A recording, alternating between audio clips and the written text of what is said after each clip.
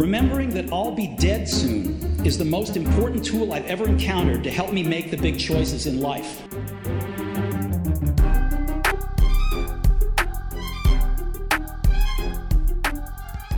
Hello and welcome to Dan's Perspective, the weekly podcast that debunks the myths and decodes the secrets to an amazing business, brand, and self. Each week, I bring you the best hints and tips from the greatest minds and achievers that are currently doing some amazing things in our big, wide world. The kind of tips that you can apply to your own journey straight away that could bring you to that next level. This week, I'm extremely excited to be bringing you an interview with the founder and CEO of TLC for Kids, a not-for-profit organisation that assists children undergoing treatment of various kinds and their families, an Australian of the Year recipient, the recipient of the Ernst & Young Social Entrepreneur Award, as well as Australia Day Ambassador.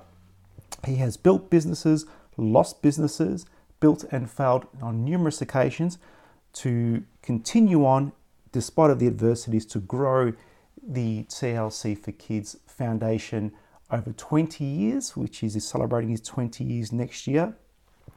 A close friend of mine, an amazing human being, and I am humbled to bring you this candid interview with the man, Tim Knolan. So without further talking from myself, I bring you Mr. Tim Knolan. Thank you for being on the show. Really excited to have you here. Who's Tim? Who Tim you are? Knolan. Yeah. Well, first of all, thanks for getting the surname right. It is right. Yeah, that is right. I actually thought I said it wrong. No, very rarely. It's normally another way, but hats off to you. So you're already 10 points, Daniel. There you go. Thank you. Thank you. So what is it? Who's Tim? Tell us about the man. Just a guy standing in front of a guy. No. I think somebody who loves life. I feel I've got a passion or a mission to try and help people. I don't know where that actually came from, but my parents always taught me respect from the youngest age. So I've always had the utmost respect for people, being my elders and even people the same age and even kids. I've always had an interest in trying to, I suppose, fix a social problem that I've seen, and I've got pretty strong ethics and values. So I'm not a huge fan of bullying or anybody that sort of is intimidating. I'm a pacifist, and I just want to make the world a better place and leave the world a better place. That's probably me in a nutshell. Yeah, sure. So obviously you've grown a business, you run a charity which we're going to be talking about, you're writing a book, Australian of the Year, which we'll talk about, all these things that you do. What do you do when you're out of this spotlight and when you're out of running the organisation, running your team? How do you unwind? What do you do? Are you into sport? Are you into music? I know you're in music. No, I used to love music because I was former DJ, so sure. I always had an interest in that. But I meditate. I do some pretty quiet time reading, and I love movies. For me, it's a huge escape. So I'm a talker, so any opportunity. Which is a good thing because we're doing an interview, so that works out well. But I love a good movie. I always look at the cinematography of it. So it's not just some pictures on a screen. I always look at the depth, and I always like to try and work things out. So for me, my downtime is really, I suppose, spending time with my partner and just chilling. I can be really still, or can be amongst 1,000 people, and I'm just as relaxed. So I've got very simple needs. Sure. Well, that's a good thing. It's not a bad thing. So obviously, for people that don't know, you run this amazing charity called TLC, which is a charity that supports children through just the concept of distraction. Yes. And it's been running for 20 years next year. I got that right? Yes. Yes.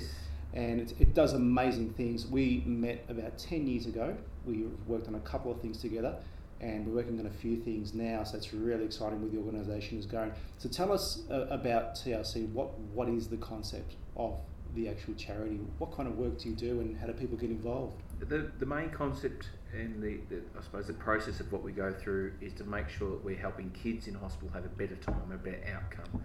The primary goal is to try and reduce the stress and anxiety and the pain of any hospital visit, and we try and catch kids before they fall through the gaps of existing healthcare network. So we remove the eligibility criteria for kids.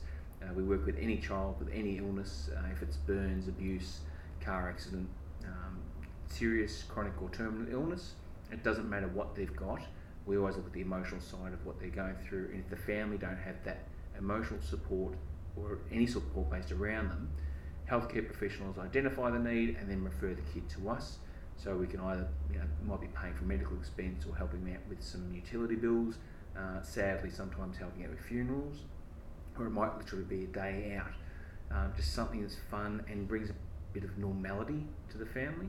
So that's the core program we run, and the other service is called a distraction box, which is literally distracting kids while they're going through examinations and procedures. So it's very simple. We've got rid of all the red tape, and we have been around, 19 years. We've been able to have our services used over 7 million times so far, and each time it's basically putting a smile back on a kid's face. Yeah, now you gave me a crazy stat a couple of weeks ago about the actual usage per month. Is it 900 and something thousand? We had figure? It's about just over 2,500 times every day. Every day of the year. So services are in place, so they're accessible 365 days a year. So last year was 917,000 times the services we used. It's a ridiculous amount of number. That's a ridiculous crazy. Number. It is. It's a real testament to what you do. From what I understand, you had a business or multiple businesses before this. It was some sports apparel with your brother, I think it was. Yep. So having come from that, what led you to, leave all that and start TLC and go along the path of not-for-profit as opposed to for-profit? And what are some of the things you brought into the organisation to propel it forward? I think through the apparel business, that's where I learnt, a key area of loss, because a couple of our manufacturers did the wrong thing by us and we lost everything. So at a very young age, having massive debt, losing the business, and being forced to go back and work 17, 18 hour days to try and get out of that debt, but always had a positive outlook on it. So that led to my brother and I doing motivational work for people to teach them how to stay positive. So it wasn't not-profit work, but it was trying to enhance people's lives and give them the skills or tools they need to get through things. I started DJing when I was 17 years old, and I suppose the DJing work, a lot of people have actually questioned, saying, well, I don't get the link between DJ and charity worker. But when I was DJing, I was always there for the people. It was never a show about me, it was never about ego. It was like, well, what can I do to have these people come to a night and walk away thinking that was one of the best nights I've ever had, because you're only as good as your last gig. Absolutely. So my focus of making sure people were happy, enjoyed themselves, had a good time, and if anything, I suppose take them out of their daily routine, even for a couple of hours, is something that I brought along to TLC for Kids, because we want to take these families out of their normal situation of stress, even if it's for a couple of hours, to feel normal again. So that's where that link was, and obviously what we're doing, we're trying to make kids happy. And if we can make kids happy, we can make families happy, we can help hospital staff do their job even better. So everything about this is really normality and happiness. That's the key thing. A lot of businesses, a lot of jobs, and it's been a crazy sort of journey doing nightclub promotion work. I've worked at a clag factory. I was a pastry chef for a little while, gym instructor with my brother. We did in promotional work, we worked for some of the movie companies as well, so we were promoting some of the big movies that were coming out, but we actually set and built sets, so it was this very hands-on, tangible work that we're doing, but it was just, everything was fun. Every single thing we did was fun. Then we started doing charitable work, but it was a business, and I suppose that the pinnacle change for me was when I found out how many kids were missing out, because we had to focus on only a few families. And it was this, I suppose, a shift for me to think I just have to do more, because I can't sit back and think that's okay if kids are missing out. So that was a change from doing, it used to be called Team Life, that was the business, and then I turned it into TLC for Kids. Yeah.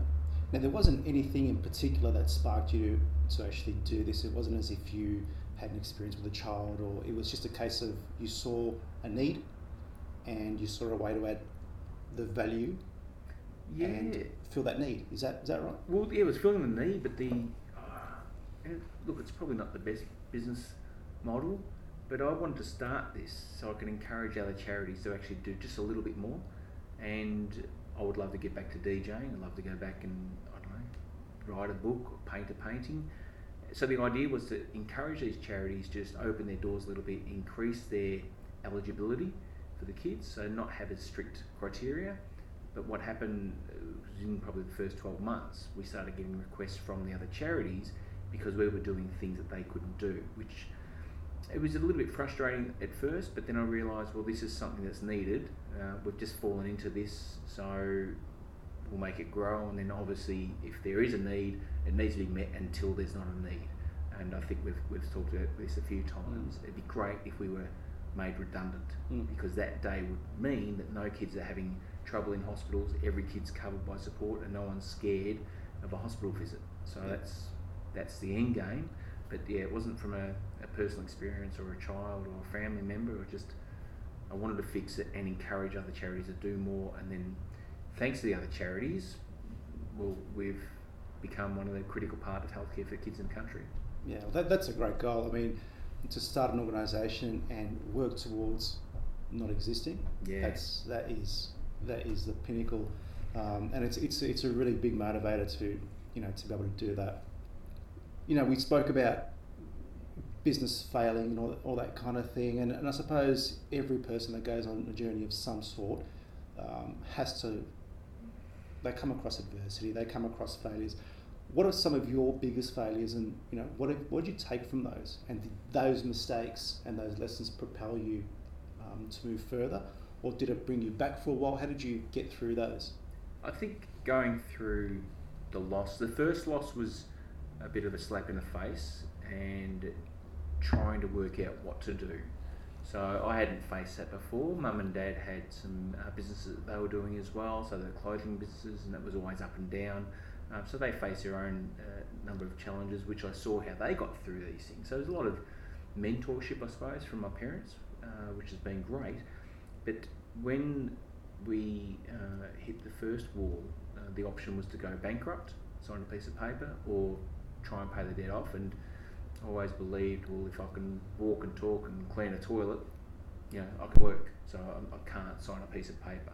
So that got me through that stage. But the second biggest lesson, and when we hit the second wall, or when I personally hit the second wall, that's after TLC for Kids started, that we were struggling to find donations. People didn't understand that all kids needed help. So we pretty much got down to $93 left, and that was it. So it's pretty confronting to look at. We had to sustain a life, pay bills, pay rent, but not have any money coming in, but also not being able to provide a service to sick kids. My partner Anna, so her daughter was about 9-10 at the time, and a lot of things are considered. Think, well, if we shut down, how are we going to look after her? But always kept a focus. So I suppose the biggest lesson was, well, don't give up, have faith in people. And then when Neil Mitchell came to the party and literally saved TLC for Kids by holding their big campaign on 3AW, that showed me an incredible amount of faith, not on a religious level, but faith in good people and good nature and genuine benevolence that people wanted to give. So my drivers were, I suppose, staying true, always have your integrity, and never lose faith or never lose sight of what you actually want to do. Certainly don't introduce agendas, or don't be led down easy paths sometimes, because the easiest way is not always the best way. So I've been quoted just recently, which I love the idea of being a salmon, because they've got to swim upstream and that's their life. You've got to go against the current.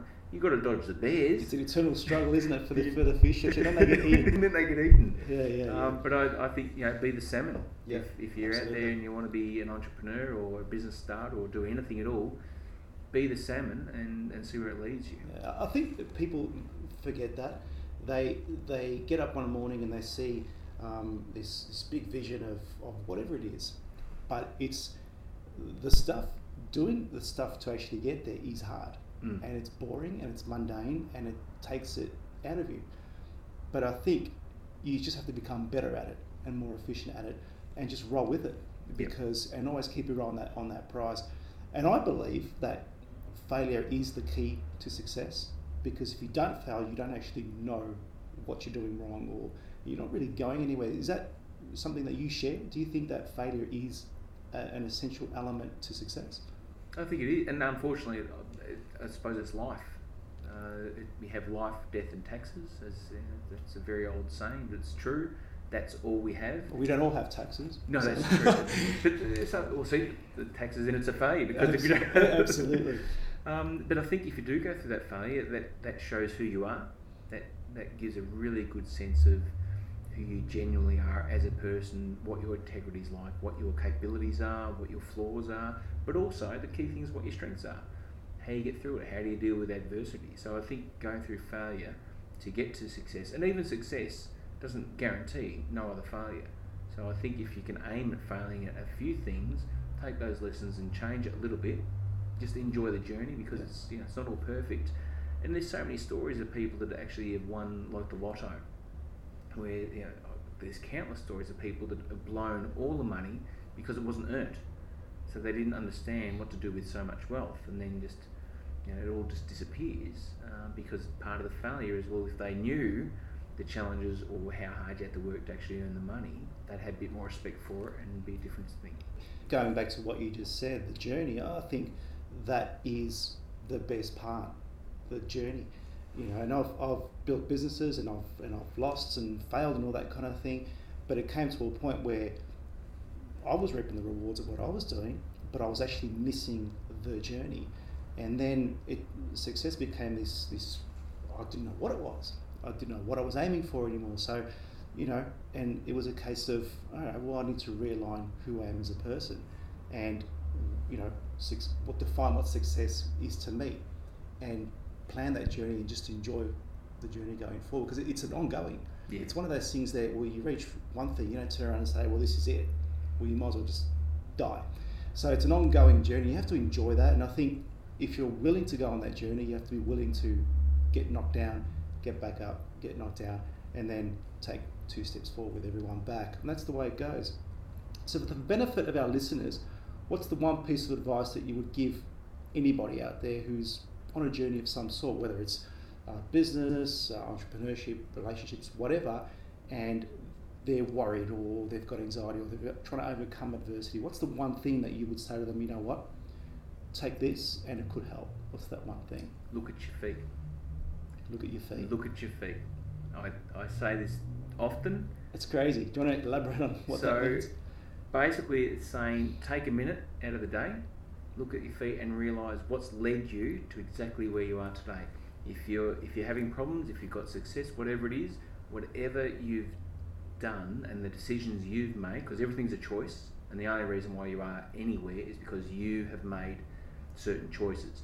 When I lost all the money, when the business failed, with the apparel business, we made the choice to get those manufacturers. It was a choice. You can't blame anyone. You can't absolve yourself of something that goes wrong. So by looking at your feet, taking stock of what you've done, and who's around you, most importantly though, just stop and breathing and appreciate the life that you've got.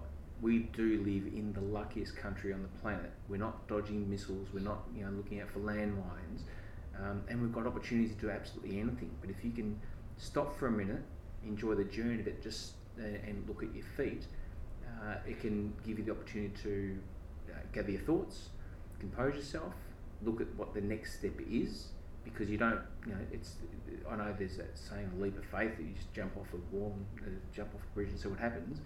But if you stop and look where you're going, each step, and I learned the term baby steps many years ago, which I think is brilliant. So any goal you're going for, you have to take your baby steps, but each baby step, you actually have to stop. So every now and then, just stop, look at your feet, and just be appreciative and grateful for the life you've got. Wow, that's huge. So look at your feet, guys. I do agree. I think gratitude is one of those things where, unless you stop and really look at what you have, as opposed to, I think as a society, especially countries like ours, where we do have wealth, we do have opportunities. We sort of strive for the next thing, and we never stop and look at, okay, well, what have I done so far? What have I got around me that is great? Do I need to do what I'm doing? Is this enough? I think a lot of people don't actually do that enough, and I think you should. You know, go home, when you're at the dinner table, sit down and really absorb what's going on with your family, listen to the conversations, look at what you've got, because there's plenty to be grateful for. And once you do that, I think that eternal struggle of the next thing sort of stops, and you sort of slow down, and you enjoy what you've got around you a lot more than trying to strive for the next thing. And you get to realise who you are. Absolutely. So it's not you know, and the things that what you have is important, but sometimes it's good to think, well, who are you? Can you look at yourself in the mirror at the end of the day and think, good job today? Yeah, that's great. Yeah, the sure. people in your life, you think, oh, fantastic. You know, we are the sum of 5 people in our lives. Do you stop and think, yeah, good job. That's a great person to associate. Well, that person really represents who I am. Sometimes you might have to distance yourself from certain people. Other people you have to come in a bit closer, but yeah, just stopping and who you are. Yeah. I think that's important. And that's huge, because if you're not careful, you get to a stage where if you take all that stuff away, you don't actually know who the hell that person is anymore. Yeah. And I can relate to that, because I got rid of a lot of those things, because outside of that, I forgot who this person was. You know, I had, from an external point of view, everything was great. You know, there was the cars, this, that, the business, but inside it was like, well, who am I now? You know, I knew who I was a few years ago, but it got to this point where, you know, take all this stuff away, I don't even know who the hell I am. So you've got to be careful, because you can fall into that rut pretty quickly. Yeah. And it's much harder to get out, because if you build an identity around tangible accomplishments, things, you tend to lose sight of what's really important, and it's a big emotional fucking struggle trying to get back to that point. So absolutely. Sit back, look at your feet. We've spoken about entrepreneurs and business and all the rest of it. And for those of you who have read my article, my last blog on why I'm starting to hate the word entrepreneur, I think it's one of those words that is used too loosely now, same as coach and personal trainer, all these kind of things. I think in order to be something, you have to have lived it in order to teach it. Yep. That's my opinion. So I suppose leads to the next question, which is, what's an entrepreneur? Obviously, you're very entrepreneurial with the way you do things, and the reason I say you are is because it's not about growing a business or anything like that. It's about driving change and pushing humanity forward. That's what I believe an entrepreneur is. Yeah. A business person is someone who builds a business for profit. Yep. An entrepreneur is someone who sees something that can drive humanity forward and add value. What's an entrepreneur to you? I'm on exactly the same page as you. It's an entrepreneur is someone that you want to genuinely make a difference. And I'm not talking about just social enterprise or change for the sake of change. It's got to come from the heart. It's got to have purpose. But the most important thing for, I think, successful entrepreneurs, you do your research first to identify what needs to be done. You can have great ideas, and anybody can have an idea, but most ideas actually spawn from you being exposed to a problem that exists. You don't normally have an idea thinking, oh, you know what I'm going to do? I'm going to invent a new car for the sake of it. So you identify things, you know, that car doesn't run quite well, or it's not the right, or it's the economy, the petrol is not too efficient, so I want to do better. So I think a true entrepreneur will see a problem and try and fix it, or look at services that are going and think, you know what, if we fine tune this a little bit, it can become more efficient, it can be a lot more streamlined, it can actually help more people or achieve better things. So I think that's probably the difference between a businessman or a business person and an entrepreneur, that there's that thought behind the leap, and it's not just that, well, how am I going to line my pockets with more money? It's, well, I want to leave a change, leave a legacy. Yeah. I think maybe there's a bit of a change in ego as well, because a true entrepreneur wouldn't be saying, well, I. It's a, well, this is a we scenario, or it's for you. So yeah, and I think a real entrepreneur doesn't stop.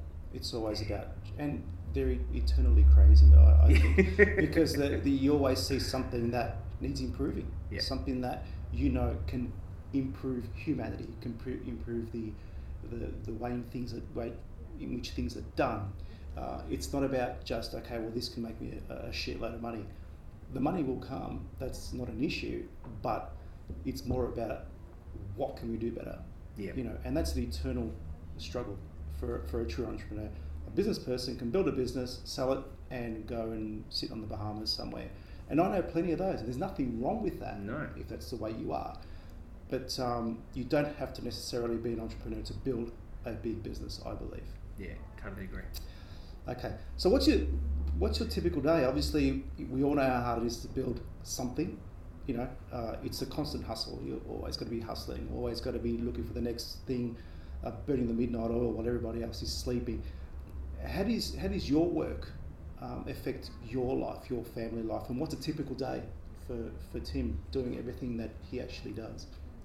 Typical day starts with, I suppose, taking some time in the morning. So I always try and get at least a 15-minute or half an hour bit of meditation or very quiet time. Then literally, I suppose the day before, because I'm a bit of a preparer, so I always look at, well, what I have to get ready for the next day, because Anna, my partner, said this, and she read it a while ago. Great quote, that there's only so many thoughts you can have each day, so it's finite. And if you think your finite thoughts for the day, you think, well, okay, so what can I do today to make sure I've actually got a few more thoughts for tomorrow? So a typical day for me really starts with that preparation. Anna, my partner, she read this a while ago, and it said that you only have a finite number of thoughts you can have for each day. So what I try and do, if I've got a big day coming up, if there's something I want to really, if it's an important meeting or something I really want to enjoy, the day before I'll work out what I can do to give myself more thoughts for the next day. And that could be literally from choosing the shirt that you want to wear, to start writing a bit of a note for a meeting that you got, or finish off a proposal. So the days, unfortunately for me, I don't have a typical day, or I couldn't say on Mondays I do X, Tuesdays I do this. The only day I know I have to do something is the accounting day, which is Wednesdays. But apart from that, and we know how fun accounting days are. I'm a little bit geeky because I love it. Oh, I'm.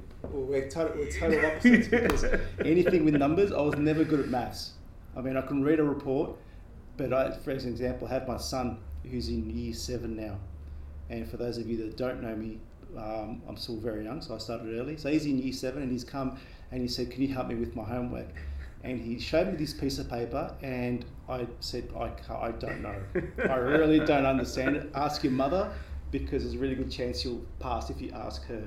I've unfortunately been there. Look, I used to love maths when I was in school, which is quite a few years ago now. But my stepdaughter did the same thing. She brought the maths homework home one night and had a look at it. I thought, I might be old school, but 2 + 2, that sort of stuff, I'm really good at. But with this, I can't even describe what it was. I'm just looking at it. It looks like something from NASA.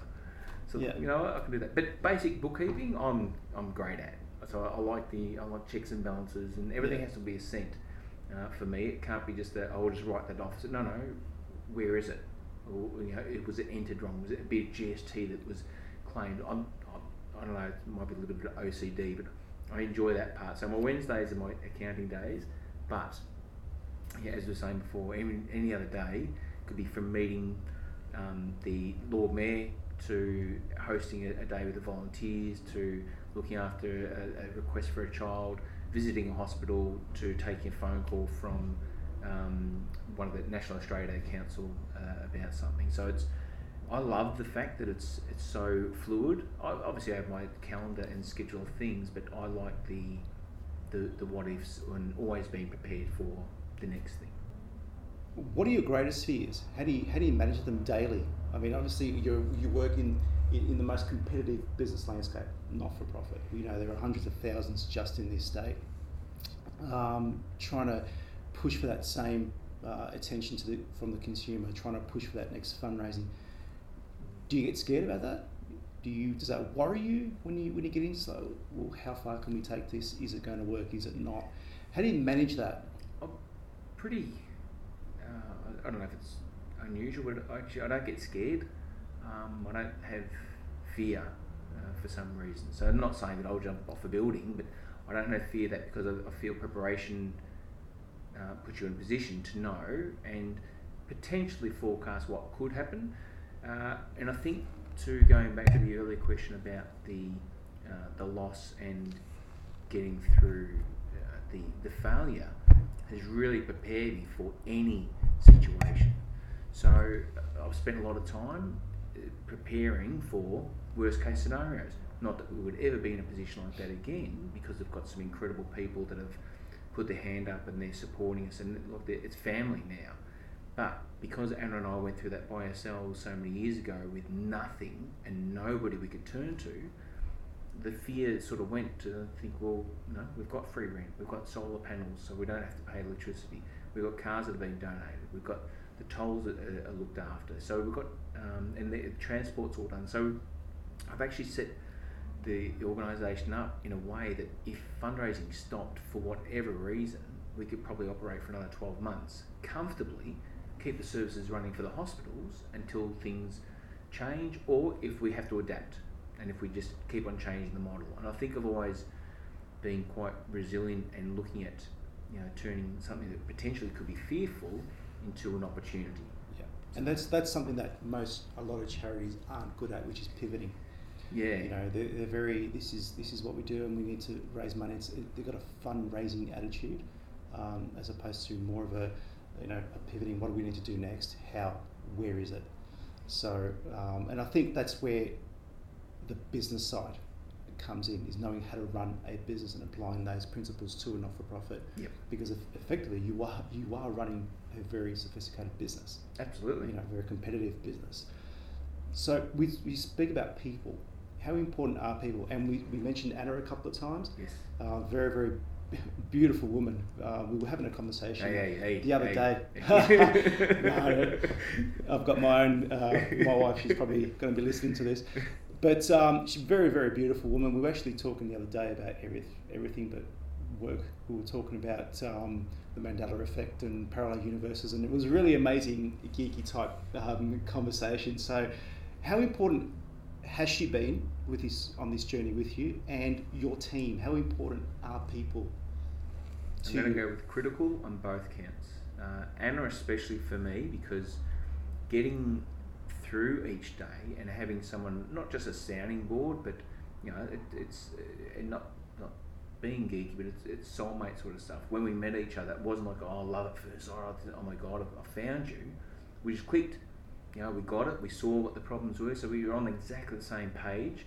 Happy to talk about the issues that people had, the non-profit problems, the disgusting things that families have had to go through in the past, and try and fix them.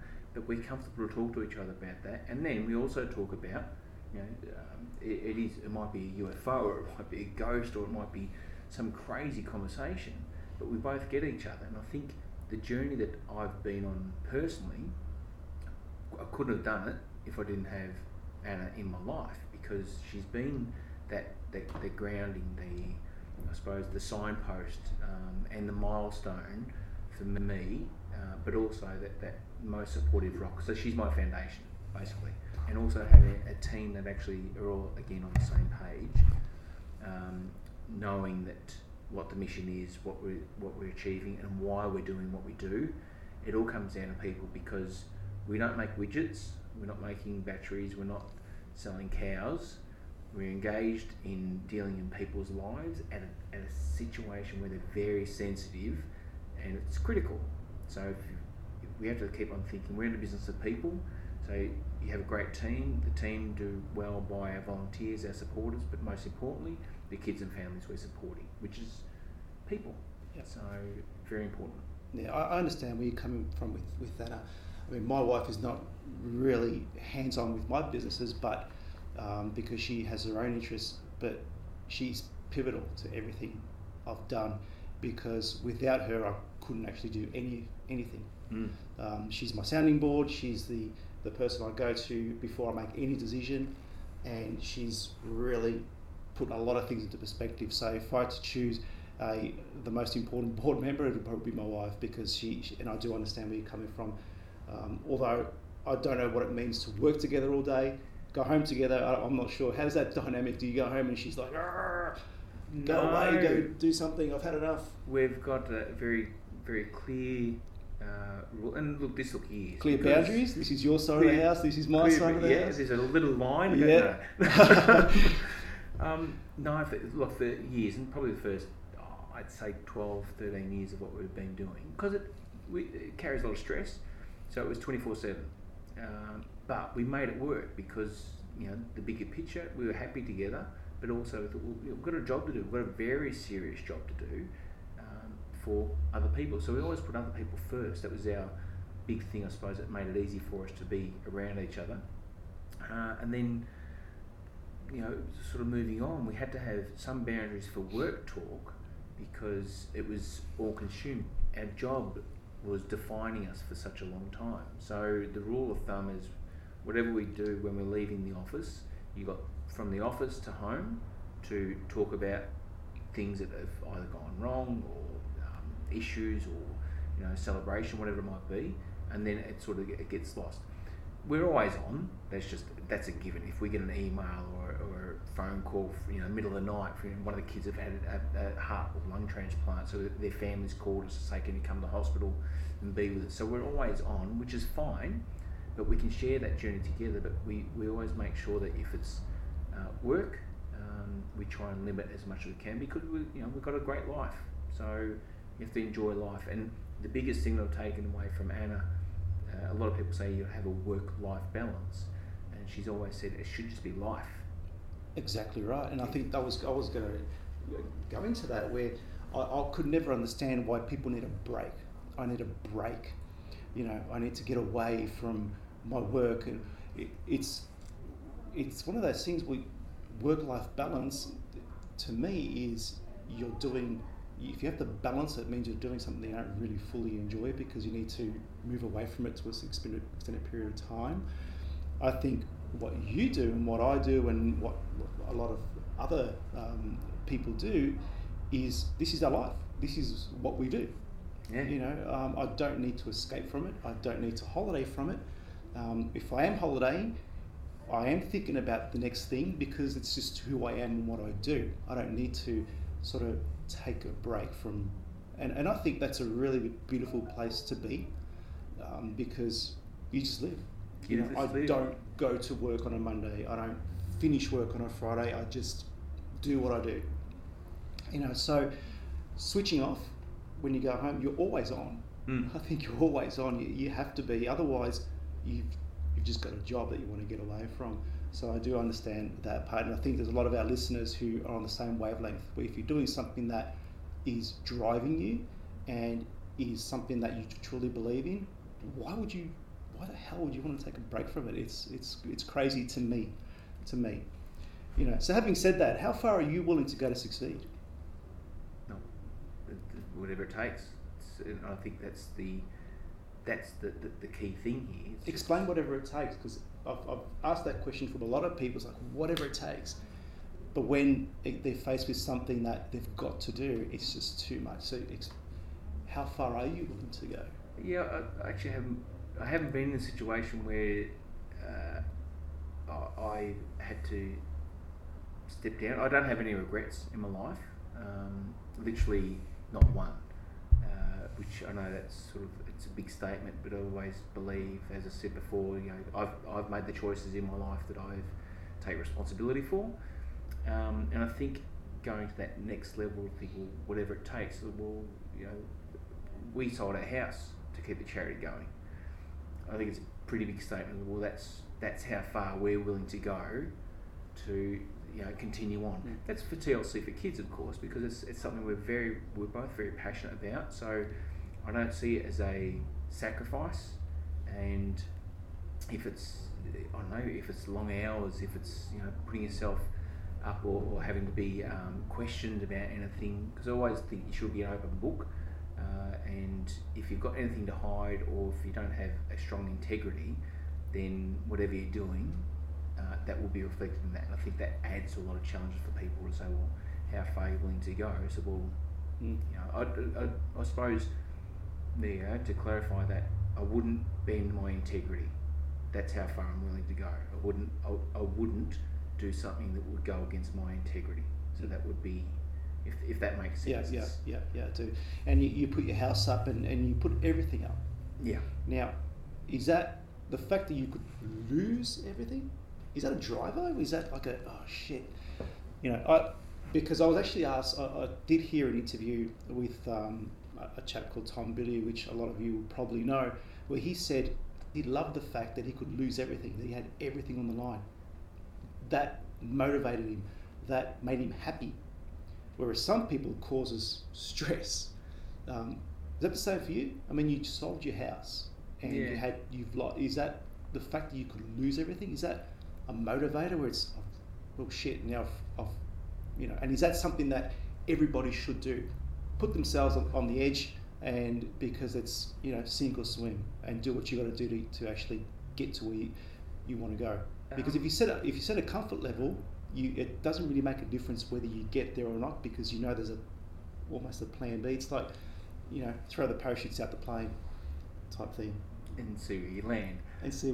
Yeah, I wouldn't encourage everyone to do it, and I think you've got to have a pretty strong constitution and the right mindset to think it's just stuff. End of the day, it's just stuff. If it all goes, you start again. Very lucky to have Anna, because we have exactly the same attitude. Early days, it was probably a little bit more concerning, especially for her daughter, my stepdaughter, because that was a risk. But we also thought, no, because we can go and get jobs. We're always going to have food on our plate, so we can always do that. So it wasn't that fear of, oh my God, we're going to lose everything now, because she was more of a responsibility. But now she's older, we have that. I suppose it's in our nature, but we don't drive that, or we don't push for that, thinking, no, that's all right, let's risk everything again, because a lot of everything's calculated risk now, because we've gone through that sink or swim. But we didn't have the fear back then either, because again, it's just stuff. Yeah. End of the day, you can always rebuild. Look how many massively successful entrepreneurs and billionaires have said, "Oh yeah, I've lost everything 3 times in my life." So, and they've got so much money. Yeah. But if you're not worried about it, if you look at your belongings or whatever it is, it's just stuff. I think you can get through anything. Yeah, and I think you need to, you can't wear sort of that badge of honour of being an entrepreneur if you haven't lost. Yeah. I think you have to, because it may not seem that way when you're going through it, because it's shit, and it's really bad.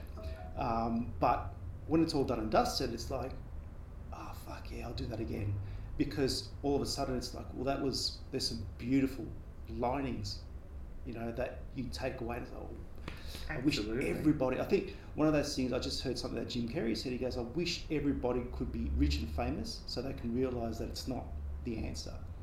And once you gain and you lose, it's like, oh yeah, now I know.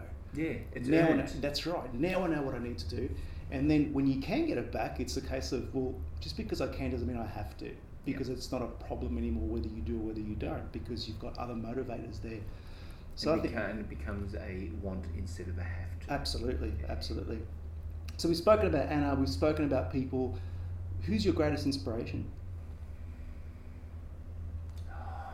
Honestly, it's Francis Stockbridge was the first kid I ever worked with, so I've got his photo in my office. So I think of him every single day. So now, if you're sitting in this office, there's a little cabinet with an Olympic torch. We have Australian of the Year accolades and community heroes, which we'll get to. I feel so irrelevant. Oh no, everyone's relevant. The big thing I will point out there is, and a bit of a highlight, unfortunately my father has passed, which I think of him and miss him every day. But when I received the Australian of the Year award, and after they made the final announcements of the 4 recipients, they gave us gift bags, and I was being pulled aside for a lot of media commitments, which I love the attention because this is great. I get to talk about TLC Yeah. for kids. I'm so happy. I was pumped. But Anna called mum and dad to let them know that, well, I've received this award. This is phenomenal. And unfortunately, Dad was just too sick to come to Canberra, so he couldn't make it. It was only a couple of months after that he did pass. But he saw it on TV, and then Anna called and said, "Oh, and Pete, you got to know, Tim's on a stamp." And he apparently he was sitting down and he's fist pumping, going, "My boy's on the stamp! My boy's on the stamp!" So that was his highlight. So I've got that in that cabinet for people to see. What did it feel like? I mean, I haven't gotten Australian of the Year, but I'm still a young man, so there's still plenty of time. Plenty of time.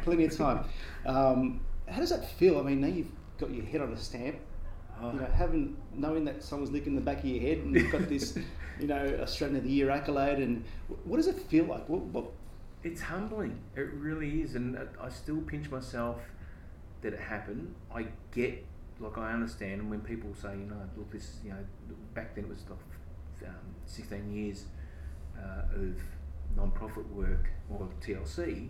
That's why I received the award, but for me, it's still quite humbling to think, well, I got that recognition, but the big thing for me is I'm the 11th Australian the local hero.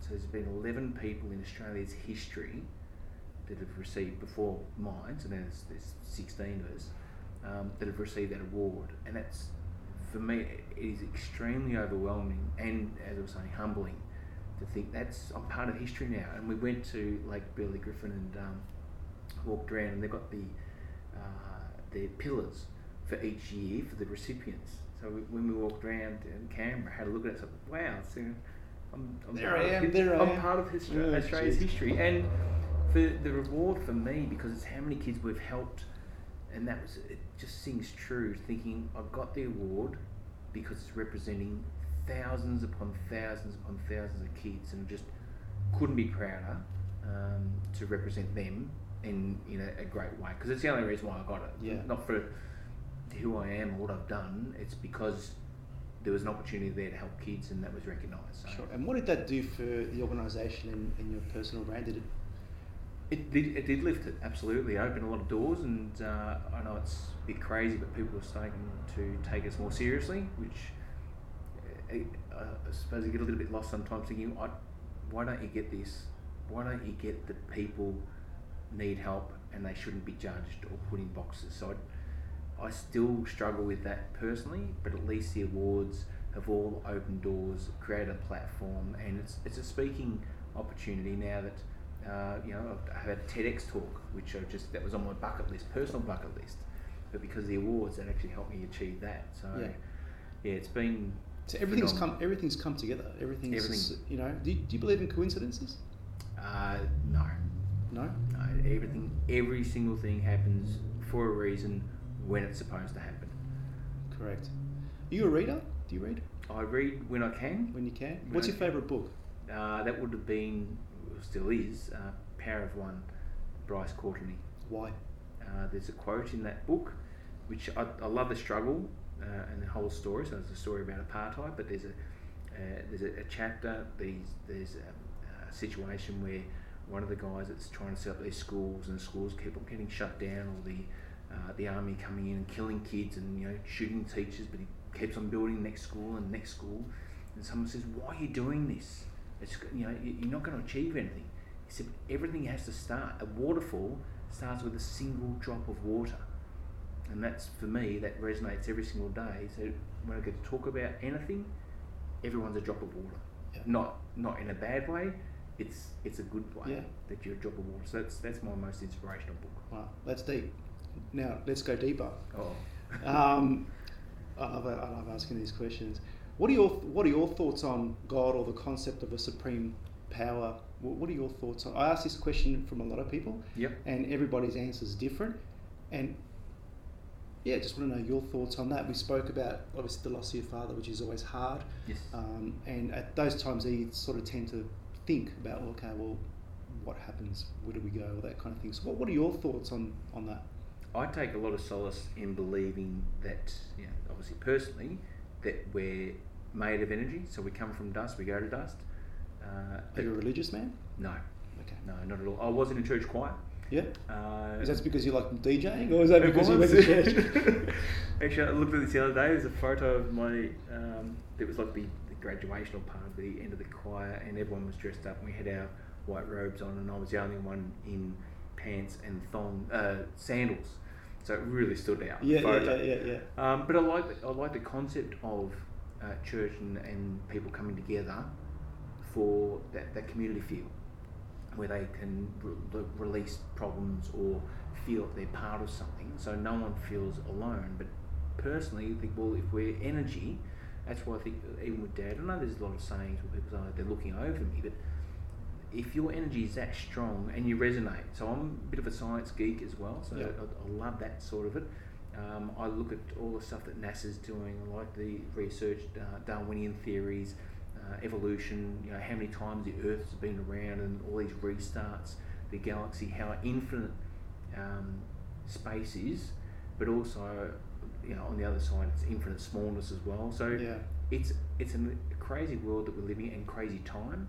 But for me personally, if we're all energy, we go to energy. So if you can feel sometimes someone's around you or good things happen, you think, well, that could be their energy still around. So it's not a God thing for me. It's you believe in yourself, and you can't put your faith in something that doesn't exist or hope, or that's going to fix my problems for me. You believe in yourself first, and you can have any sort of religious belief you want, absolutely, but so long as you put yourself first and you do the right thing and just be good. So I think my religion, if it had to be a religion, is just be a good person and be a human being. Yeah, I agree. Look, I grew up, I was a Catholic, but I never actually subscribed to the political party of religion. I have my own views, and I sort of share your thoughts on that. And I think religion can be a really good thing, if just to bring some good out. It doesn't matter what you believe. And I think the crux is all the same. It's if you're an arse, you're an arse whether you believe in God or whether you don't. I know a lot of people that go to church and they're questionable, but I think it all comes down, just don't be a dick. I think it is, and just be honest and do some good things, and I'm sure you'll get your place when it's time, wherever that is. So, what's the future hold for you, Tim? What's the future, mate? I think excitement. I've loved the journey, and I'll continue to love the journey. I see opportunities for TLC for kids. I see opportunities for ourselves, personal life, because I've got a very rich life. So it's very fulfilling, and I think the future. Someone was talking to us about retirement the other day, and I struggle to understand what that word means personally, because I can't see, think, 60 years old now, you've got to think of stopping. That's a passion. It's such a bullshit thing, isn't it? It's just, but one of my good friends, he also is into a lot of science and technology and research, and there's talk at the moment of people living a lot longer. Like, we're talking doubling or tripling our lifespan. And the problem is that's come up, it's not, how we're going to be living and resource-wise, is what are you going to do for a career? If you're going to be living to 200 years old, well, what do you want to do? So, you might be a doctor for 50 years, you might be a scientist, you might be a race car driver.